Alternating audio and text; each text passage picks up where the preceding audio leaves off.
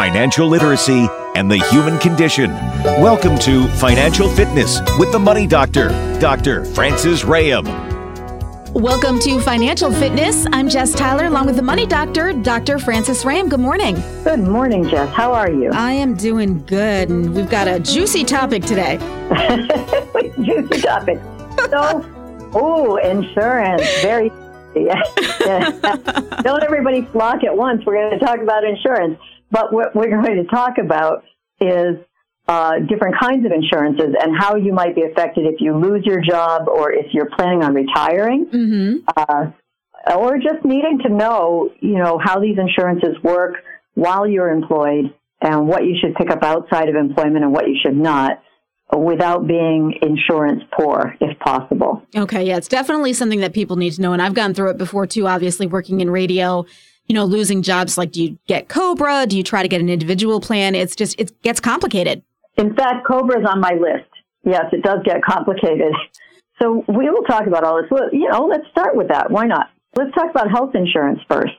Okay. And so if you're employed through somebody else and they're picking up your health insurance or a large part of your health insurance, you might say, I'm still paying for my health insurance, but when you take a look at your paycheck and you see how much you're paying in your health insurance premium, and you add that to what your employer is paying, you'll find that health insurance premiums are pretty pricey.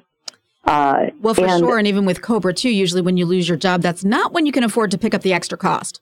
Well, that's exactly right. And interestingly enough, I think most people think they want COBRA. They say, I can get COBRA. Now, for people who are thinking, why are we talking about snakes?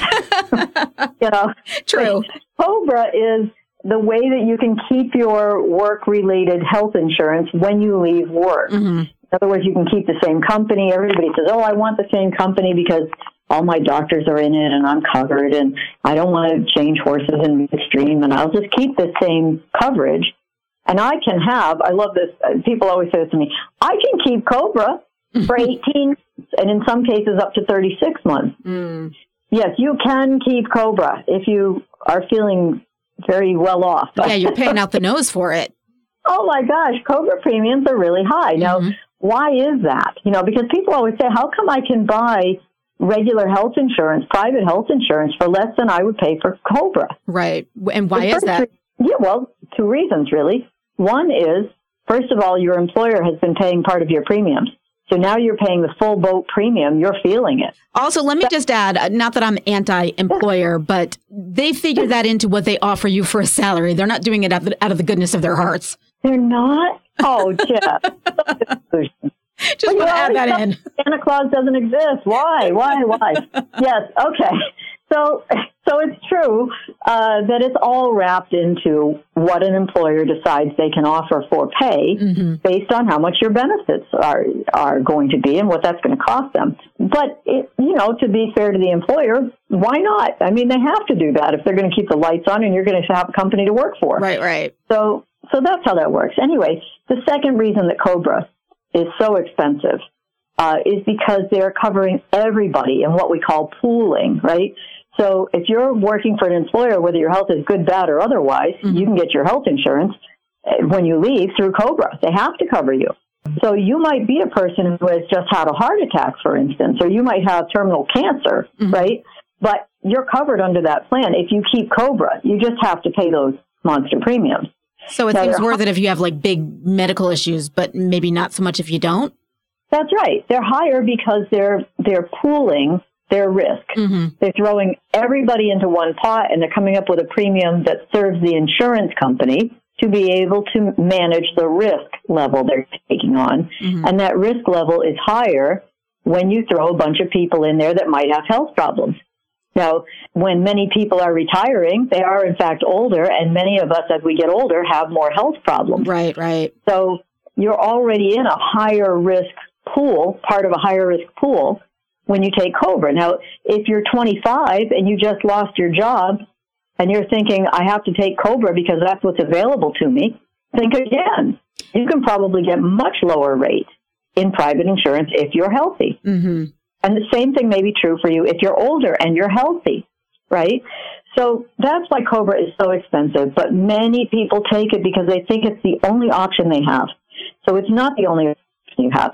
Just to give you some idea, even for a healthy individual, COBRA is usually about $400 a month, and for a family, it's about $1,000 a month. It's just crazy expensive. So let me give you some other places that you could look to for health insurance where it might work for you. Mm-hmm. So first of all, any kind of private health insurance carrier, right? There's a million of them. You ask your local insurance agent or financial professional if they can get you a health insurance quote. You could also check in Massachusetts, and in most states, there's some sort of government-run or state-run health insurance program. And in Massachusetts, we have Mass Health, which people will say, yeah, but you have to be on Medicaid, you have to be low income. Yes, you do. But there is also Mass Health Connector, the business connector, where you can make a higher income if you're running some sort of business and still qualify under there. Now, for many people, and the premiums can be very low, even zero. Mm-hmm. For many people, when they retire, what are they doing these days? They're starting something else, a hobby business, or they're starting another business of some sort. You may well qualify under the business connector, under those terms, as a new business owner or as a business owner who doesn't make above a certain level. But it's a reasonable amount of money. So check those things out. And then, of course, there's for people that are, in the Medicare range, 65 and over, there's Medicare Advantage and Medicare Supplement. And now, we don't have time to go into all the detail about this, but my one sentence of wisdom here is sometimes you get what you pay for. Yeah, and I had the people on from Mass Health Connect, and we talked all about the different insurances. There's an enrollment, like there's a period where you're allowed to enroll, but they do have a lot of other options. For sure, yeah. And when we're talking about Medicare and Medicare Advantage, that's not a Massachusetts-run plan. That's a government plan, Mm-hmm. and some of them are not government plans, right? They're private plans that feel like government plans. But many times people will go for the free plan. They'll take the free option because they think the premium's free. And then later when they get really ill, they realize, oh my gosh, this isn't covered. That's not covered. It just cost me thousands of dollars. Mm-hmm. So you got to be careful and look at those closely. When you're looking at Medicare Advantage and Medicare Supplement plans, you really want to pay attention to what they're going to pay down the road, not just what your premiums are. Those premiums are pretty affordable for most people. So think about that. Mm-hmm. Whew, we knocked the heck out of health insurance in a few minutes, Jess. So there are other insurances that people are concerned about. So, two insurances that are covered under your paycheck, you might see some deductions coming out of your paycheck, mm-hmm. are disability income and life insurance. Okay. So let's talk about those a little bit, and we'll talk, in more detail about this after the break. But so disability income. Now, you may have, short-term disability income or long-term disability income.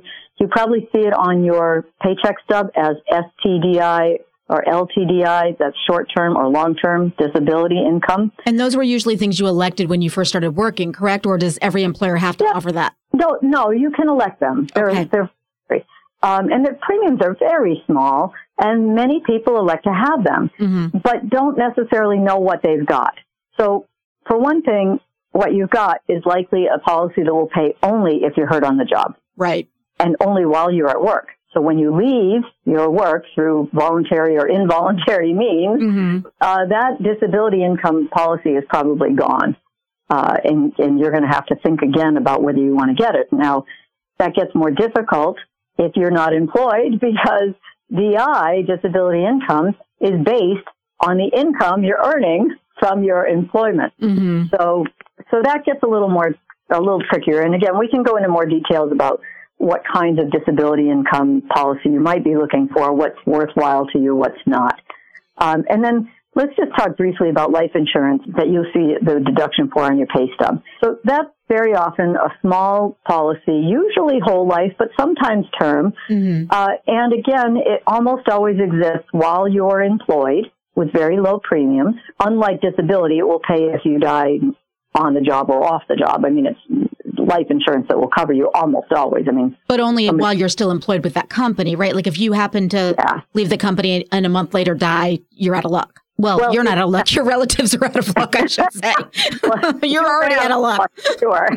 Yeah. No, it depends on the policy, and this is why we're doing a show like this, because people need to be aware of it and ask their employer or ask their HR people or ask their insurance person that's at the company, what does this coverage mean? Mm-hmm. So the life insurance, yes, it might be completely gone when you leave work, or you might have an option to keep part of it. Sometimes they'll just force it. Like some of the police force, fire department, those kinds of emergency forces will sometimes say, look, you have 3 times your salary while you're working here, and when you leave, we'll give you a $5,000 policy or a $10,000 policy, and that's it. You just have it. It's permanent. You keep it. Mm-hmm. But you need to know what's going to happen when you leave work, and so the best time to look at this is before you leave work, right, if possible.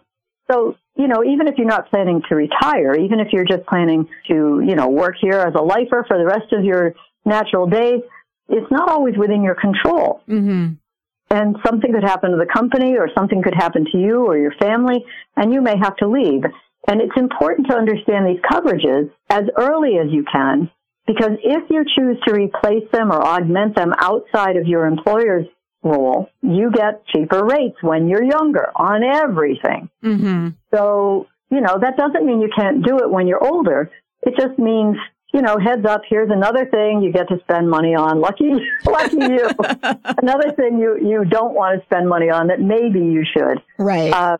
But you can be overinsured. You can be insurance poor as well. So we can go into that in more detail. But do you have any specific questions for me, Jess, about what we've covered so far? I think I got it. I've gone through this, as I said before, where I've done it a couple of ways, and I'll admit it. One job I did where I took on the COBRA, and it was just so much money that the next time, let's just say I'm not a bad employee. Radio, you get fired a lot because they just eliminate positions, and it just happens. So I will admit it. The next time that happened, I just went without insurance until I got a new job, which is really rolling the dice. You're hoping that nothing happens. You don't break a bone or just anything might happen. And I went without until I started a new job. And then also you have to keep in mind that normally when you start a new job, it's like 90 days after you start before the insurance kicks in. So I don't recommend it. It's not the best thing to do. But, when you're trying to figure out what to pay, usually that is one of the last things you're looking at. Yeah, there are constantly laws being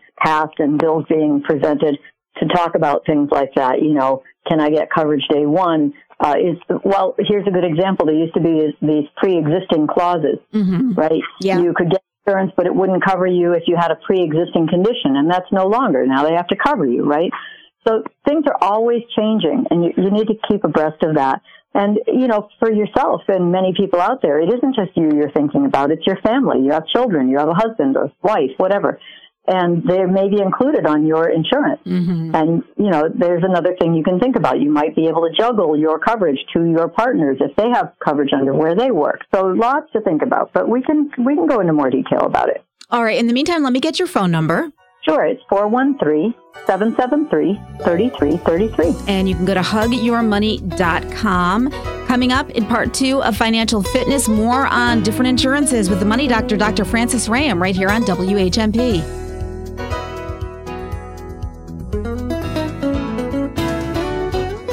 Have you heard about Get the Tea? It's an online herbal supplement company with high-quality standards. You cannot find these in stores. They carry cleansing teas and targeted herbal supplements for all your health needs. Go to getthetea.com today to order yours. Health shouldn't be put off. It should be a priority. And check out their specials page for sale items. That's getthetea.com. Enter code TEA123 to get 10% off your order exclusively for my listeners. Again, getthetea.com, code TEA123. Order today. This is Frances Rahaim, the Money Doctor. Now you can become 100% debt-free, budget successfully, and retire well, all under the Hug Your Money umbrella. Well, I'm a single mom who put 4 children through college all by myself with very little income and not a lot of help. So the credit card companies were very generous with their money when I needed it. The reason I came to know this, I heard an ad on the radio. These people sounded so, it wasn't a commercial. They were just telling their story.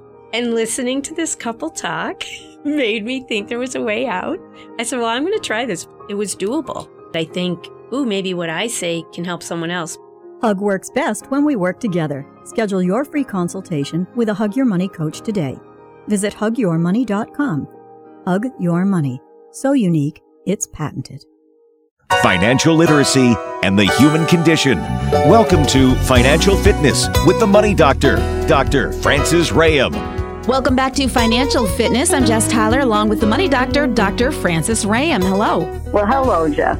And we were talking insurances, and I actually admitted that I went without it for a little while because COBRA was just too expensive. And I was like, all right, I can hold out until, a new job starts and that insurance kicks in. And I will say that if I had a family plan at that time, I wouldn't have done it. But I figured if I was, single, I could kind of risk it. But again, like I said, you're still rolling the dice. Well, the thing is with kids, there's a constant healthcare cost with kids, right? If it isn't vaccinations, it's scraped knees. And going to school, they're sick every other week. You got to bring them in for something. Yeah. Having kids without health insurance is really, really tough. Yeah. So I said that we would get into more detail as we came back from the break. And I think that we should get into a little bit more detail about disability income, about life insurance, and about long-term care, especially. So let's start with the disability income. So this seems to be coverage that, in my opinion, and I don't even sell disability income, so it's not like I'm telling you this so that everybody will come buy a policy from me, right? I'm licensed for it. I could write it if I wanted to, but it's not in my top of my wheelhouse. But I will say that I totally believe in disability income insurance, and I will farm it out to people. I'll say somebody needs a DI policy. Here's a person who writes that, because it's totally underexposed, right? People don't talk about it enough, I think. It's one of those calculated risks. Yeah, who wants to think? First of all, it's a hard sell, right? Who wants to think about being disabled, right? Nobody. Right. Nobody wants to imagine that they're going to be in a nursing home. Nobody wants to imagine they're going to die. And of those three, the only one we're sure of is that we're going to die. So for disability insurance, are you talking long-term? You're not talking short-term, like if you break a leg and can't work. You're talking long-term. Actually, I'm talking about both. Okay. So there are two different things that cover you differently. So short-term disability, a lot of times it's something, you hear commercials, with a duck, right? You hear these commercials all the time that talk about disability, and they have, the company has a good reputation, and they have a lot of different options. And one option is short-term disability, and that's exactly what happens. If I'm out of work because I broke a leg skiing, this will pay me for the next 12 weeks or whatever it happens to be, right? Mm-hmm. It's a shorter term thing. You're going to recover from it and go back to work. It's going to pay you. Long term, and the premiums are reflective of these things, by the way. Mm-hmm. Long term disability will pay you for more of a permanent kind of disability. And this is where I say to people, read the fine print. I have seen so many policies where the premiums would indicate that you must have great coverage. Mm-hmm. But when I read what you have to do to be disabled under their guidelines, I discover that you have lousy coverage. So you can't just go by, I pay enough for it, it must be good. And I wish there was better regulation about disability income, but again, I think it's a little under the radar for people. So the premiums are usually fairly affordable. They are risk-related. So if you're a steeplejack, for instance, you're going to have a higher premium than somebody who is a literary person, right? The risk of getting injured is higher than somebody cutting their finger on the typewriter or word processor or computer, depending on what generation you're from, or pencil and paper. And so the premiums are reflective of that. But long-term disability, you choose how long you want to get paid for. Like, I want it to cover me for 3 years, 5 years, lifetime, whatever. And it will only pay you, it will only stay in force until you're 65, at which point you're going to spin off of that and on to Medicare or whatever, right?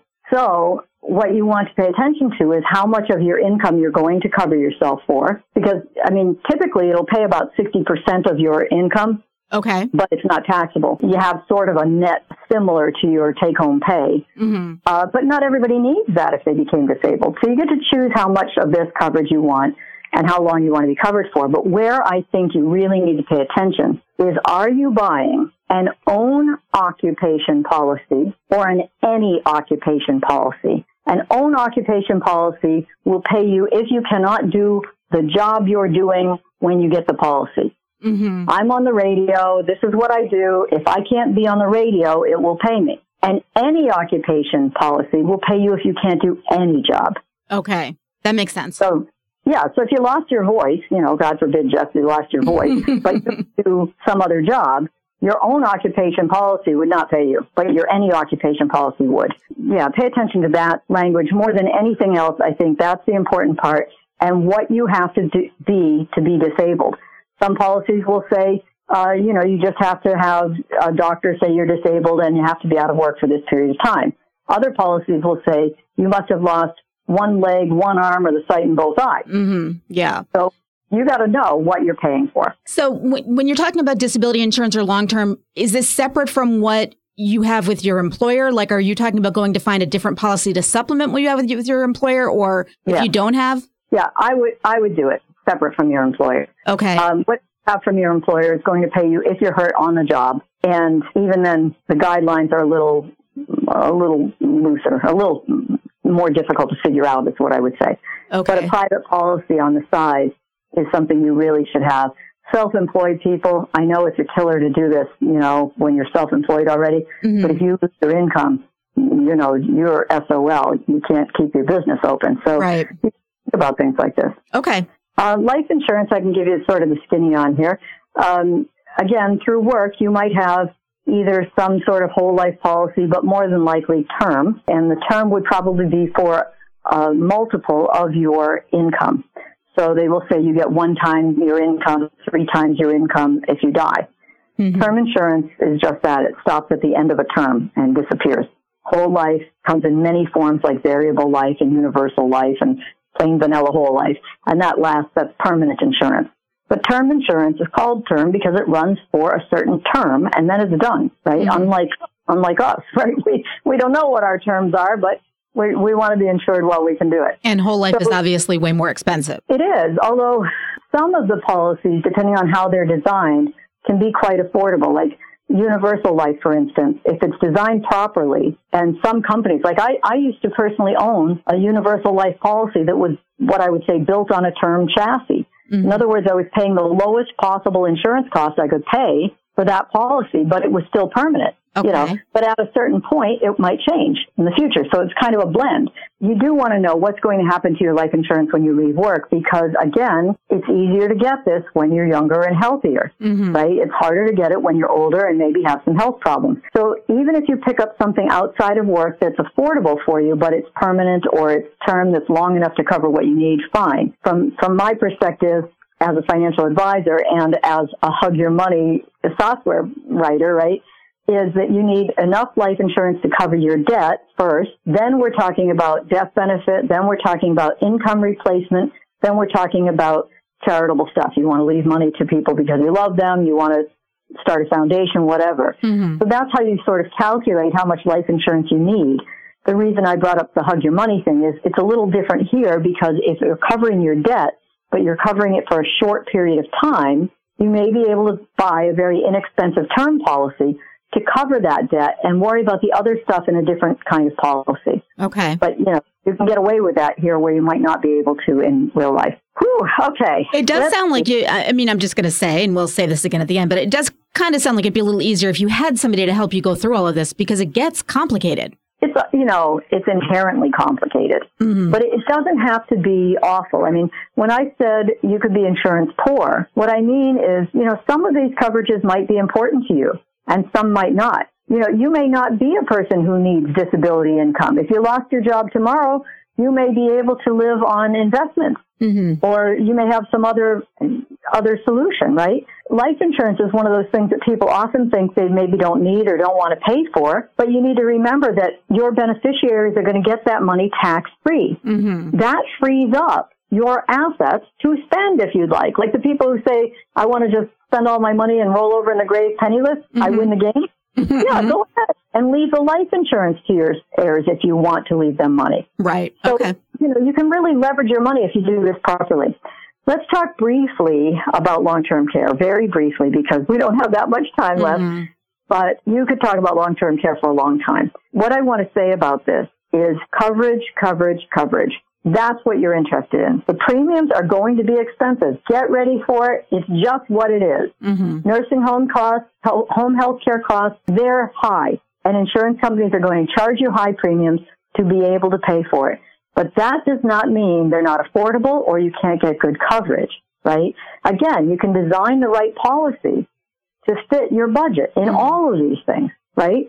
Maybe you don't get the full coverage you wanted in Utopia, but maybe you get something that hedges your bet and is affordable at a place where you can live with it. Now, for long-term care insurance, again, it's all about reading what the benefits are. How long will you be covered? What has to happen in order for you to be covered? And the biggest thing from my standpoint for people is, how will you be covered? Okay. Are you only if you go into a nursing home, or are you covered for home health care? I think most of us, if we can finally accept that, the odds are high that us or somebody in our family will need long-term care, we would prefer to have it in our own home if we could do it. Right. Yeah, for sure. But most policies with lower premiums won't cover that. And it's so expensive. Yeah, but some policies will cover it. And so you just need to pay attention and say to the person that's writing this for you, but I want coverage at home. That's the only reason I'm buying this. If I go into a nursing home, what do I care? They can, I'll go on, the first 90 days is paid by Medicare.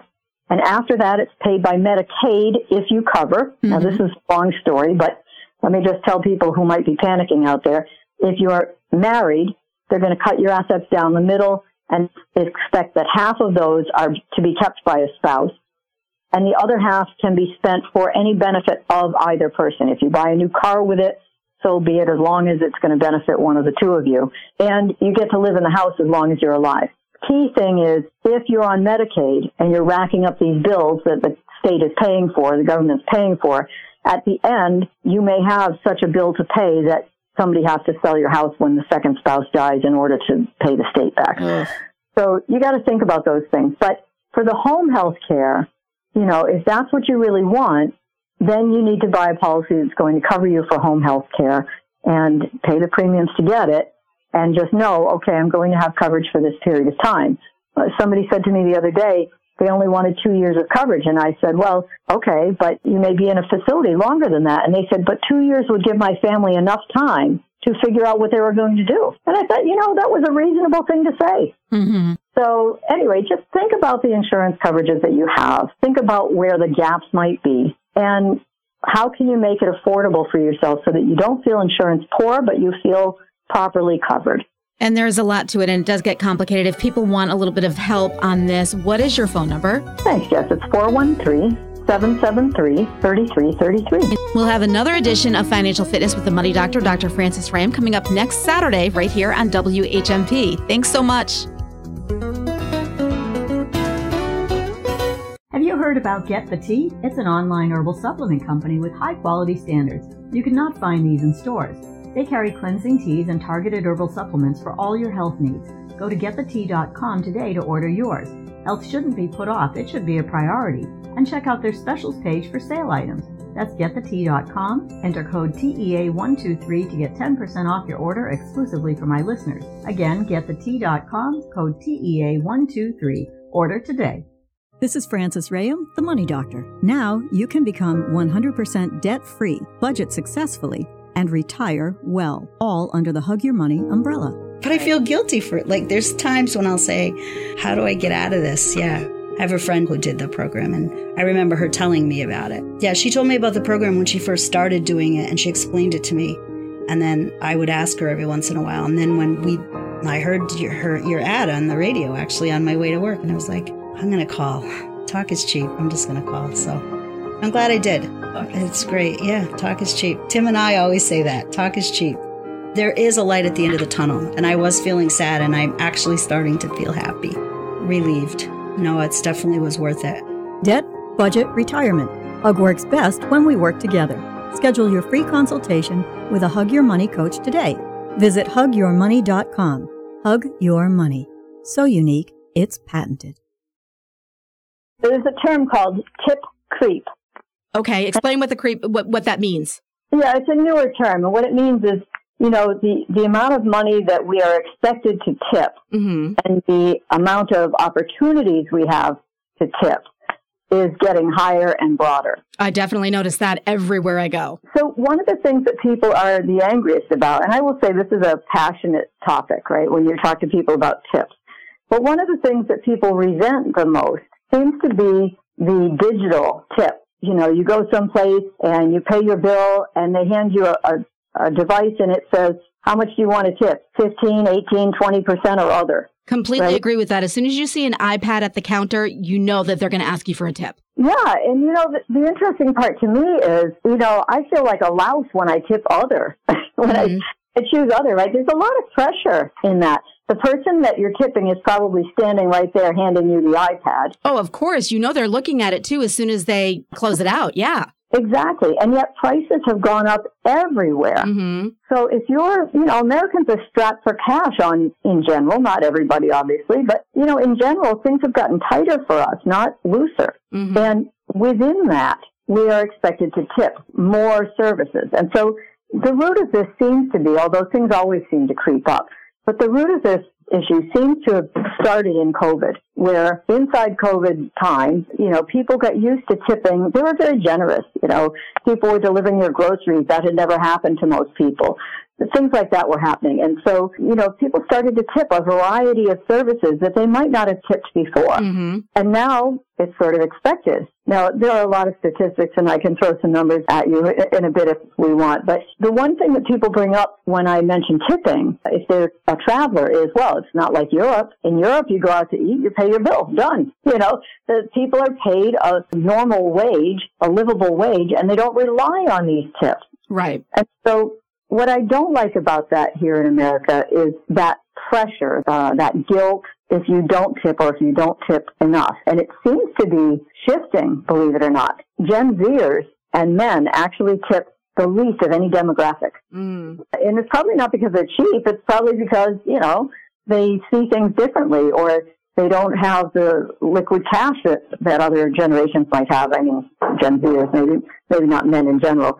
But in any case, we're calling this tip fatigue. In other words, people are just tired of having to tip for everything. I agree. I will say there are certain things that I get annoyed that people don't tip enough for, and there are certain things that I have fatigue over. For example, if you go out to eat, I feel like you should plan on tipping 20% for the waiter or waitress. If you don't have that amount of money, don't go out to eat. I just find that really annoying. But for something where it's like a service, I don't know, like a Starbucks, you're going up to the window and then there's like a tip cup at the thing, or a Subway where you're just getting a sandwich wrap to go and there's a tip cup. Well, that's part of, they get paid a regular wage, like not $2.35 an hour or whatever waiters and waitresses get. So I guess for me, it depends on what it's for. If it's going out to eat, I'm all for it, give them a good tip. But if it's for another service, then it really bothers me. Well, you're absolutely right, I think. I told you I have some statistics here. And tipping 20% at sit-down restaurants is still the standard.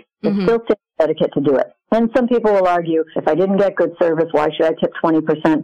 I'm kind of with you there. It should be a tip because you got good service. It shouldn't be that you have to supplement these people's income because the businesses don't pay them minimum wage, right? But that is the case. But you brought up the carry-out services as well, and gratuities for those, they didn't involve a tip in the past at all. It's standard to say, I just picked my food up at a restaurant and took it home. Why should I tip anybody? And nobody waited on me. Nobody did anything. And there's been some blends of this. I remember there was a local restaurant before it closed was having trouble getting help. And so a full-service restaurant still felt like full service. You walked in, you sat down, and they had like one or two people who would just come over and tell you how to order. The menus were on the table, and they would just say, here's how you place your order in this little app. And then you can either pick it up at the counter or, one of us will bring it to you. That was it. You were doing your own stuff, and still you felt like you should tip. Now, you mentioned the sense of having to tip people because of the amount of money that they make. And I am completely with you on this. While full-service restaurant tipping has stayed, pretty steady, the thing about quick service, fast food restaurants, that fell, it fell to a 5-year low, where you were saying Starbucks, get a coffee, whatever. But fast service restaurants, the tipping fell to a 5-year low in 2023 to 16.7%, according to a survey by Toast. So when we're talking about minimum wage and the pressure to tip, besides the fact that they're standing there looking at the iPad you're poking, minimum wage in Massachusetts right now is $15 an hour.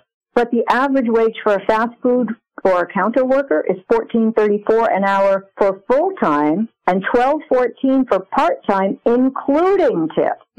Including tips, they are making less than the minimum wage. According to the Bureau of Labor Statistics, I think we have to kind of trust that stat. That's what they do. And that's really sad. That includes the tips that we're giving them. And, these people work really hard. Yeah. It's so hard, though, because you do feel like the business should be paying them a fair wage. I remember growing up making $5 an hour. And if I was an hourly worker, I didn't expect tips. If I was a waiter or a waitress where you were making way less, like, I don't know how much less it is, or if you have the statistic right there, but I think, what is it, like $3 or $4 an hour for a waiter or a waitress, then the tip makes sense to me. But even if you're making $12 or $15 an hour, like, that's what you're making. Right. I don't want to sound bad. Have you heard about Get the Tea? It's an online herbal supplement company with high quality standards. You cannot find these in stores. They carry cleansing teas and targeted herbal supplements for all your health needs. Go to getthetea.com today to order yours. Health shouldn't be put off. It should be a priority. And check out their specials page for sale items. That's getthetea.com. Enter code TEA123 to get 10% off your order exclusively for my listeners. Again, getthetea.com, code TEA123. Order today. This is Frances Rahaim, the Money Doctor. Now you can become 100% debt-free, budget successfully, and retire well, all under the Hug Your Money umbrella. I had to trust that process actually worked. See, this is all new. I never heard of doing it like this. I don't even understand this. I'm Jill. And Bill. We were just talking about that earlier today. The thing is, this whole process has allowed me to put nearly $30,000 into my 401k at work, and we got cash in the bank. We don't owe anybody anything. When we have to buy something, we pay cash, and our debt's all gone. I mean, it's like we've got as much money now as we had in debt before. It's like turned completely around. And we did this in 3 years. 3 years we did it. Debt, budget, retirement. Hug works best when we work together. Schedule your free consultation with a Hug Your Money coach today. Visit hugyourmoney.com. Hug Your Money. So unique, it's patented. Moved to a far more digital platform in terms of businesses cashing out. They all have POS systems, and they have them because they can track their sales easily, and they don't have to worry, quite honestly, about help ripping them off for cash, right? It's just not there. They have all this POS, point of sale services, where everything goes in digitally, and there they go. They have their reports, all of that. But the waiters and waitresses and other staff working in organizations like this, where there's only digital checkout, do suffer from a lack of tip in some cases. Some people don't want to put a tip on their credit card or whatever. And some people just, they'll just pay only what they have and no tip. And then say, oh, gee, I didn't have any cash, as an excuse. Or maybe it's the truth. But bring some cash if you can, because they really rely on these tips. As we've just talked about, it's part of their income. And it's just not fair for people to earn that. Now, from the business standpoint, the pressure here is businesses should pay them more. In fact, I think it's something like 66% of the people surveyed were angry about that and said, no, businesses should pay a fair wage to wait staff. They shouldn't rely on the tips and still be making less than minimum wage. And, we can all agree with that on principle, except if you're the business. Because now, imagine you're the restaurant business and this precedent has been set. And you have to compete with other restaurants. I know a couple of restaurants who pay their people normal wages. And the tips are above and beyond that, which really is how it should be, in my opinion. But you have to remember, they have to compete with the price of their dinners. They have to compete with all the overhead they have. And a lot of times, the only way they can do that is, in fact, to pay this lousy wait staff wage and, try to get decent tips for everybody. And some places even pool tips. And so if you're a very good waiter or waitress and, somebody else is just barely getting it done, you're getting equal tips. And that seems terrible. So super frustrating. I was a waitress for a while, and pooling tips, always not good, because you do feel like if you're kind of going above and beyond, someone's taking less tables and not doing as much, you're kind of penalized. Well, the idea is teamwork, right? If everybody does their job, everybody's tips will be great, and that'll be great. And, all of that. And some places share them with the bartenders and some places don't, and they do a lot of work to get stuff to your tables and all of that. It is also a place that breeds an environment where somebody can slack off and still get the tips they want. So you can see why this is a passionate topic. All you have to do is start this conversation at the water cooler. What do you think about tipping? Yeah. And the other thing with waiters and waitresses that I think people sometimes forget when they're tipping them a small amount is they have to tip out their total sales 10% to the bartender and 10% to the hostess at most places. So, when you don't tip them, it's costing them money. I don't have a solution for it. I can't say, businesses have to pay them a full wage, because I'll tell you what, when you go out to eat, you're probably already complaining that it's expensive. Mm-hmm. Yeah, definitely prices have gone up. Yeah, prices everywhere are going to go up. But, they managed to have done this in other countries and survived. I mean, we're talking about tipping across the board, who gets tipped and who doesn't and how many opportunities we have to tip. And we'll go into more of that. Have you heard about Get the Tea? It's an online herbal supplement company with high-quality standards. You cannot find these in stores. They carry cleansing teas and targeted herbal supplements for all your health needs. Go to getthetea.com today to order yours. Health shouldn't be put off. It should be a priority. And check out their specials page for sale items. That's getthetea.com. Enter code TEA123 to get 10% off your order exclusively for my listeners. Again, getthetea.com, code TEA123. Order today. This is Frances Rahaim, the Money Doctor. Now you can become 100% debt-free, budget successfully, and retire well, all under the Hug Your Money umbrella. I actually work with someone that recommended that I check it out, and I did do that. What I found was very encouraging. I have in the past had more debt than this, got it caught up, then I get back in debt, get it caught up. It's like that hamster on a wheel. It starts all over again and just get nowhere. I couldn't see myself getting this caught up without getting a second job, because it was just piling up. It's different. This gives me the option to get it paid off and break the cycle. Hug works best when we work together. Schedule your free consultation with a Hug Your Money coach today. Visit hugyourmoney.com. Hug Your Money. So unique, it's patented.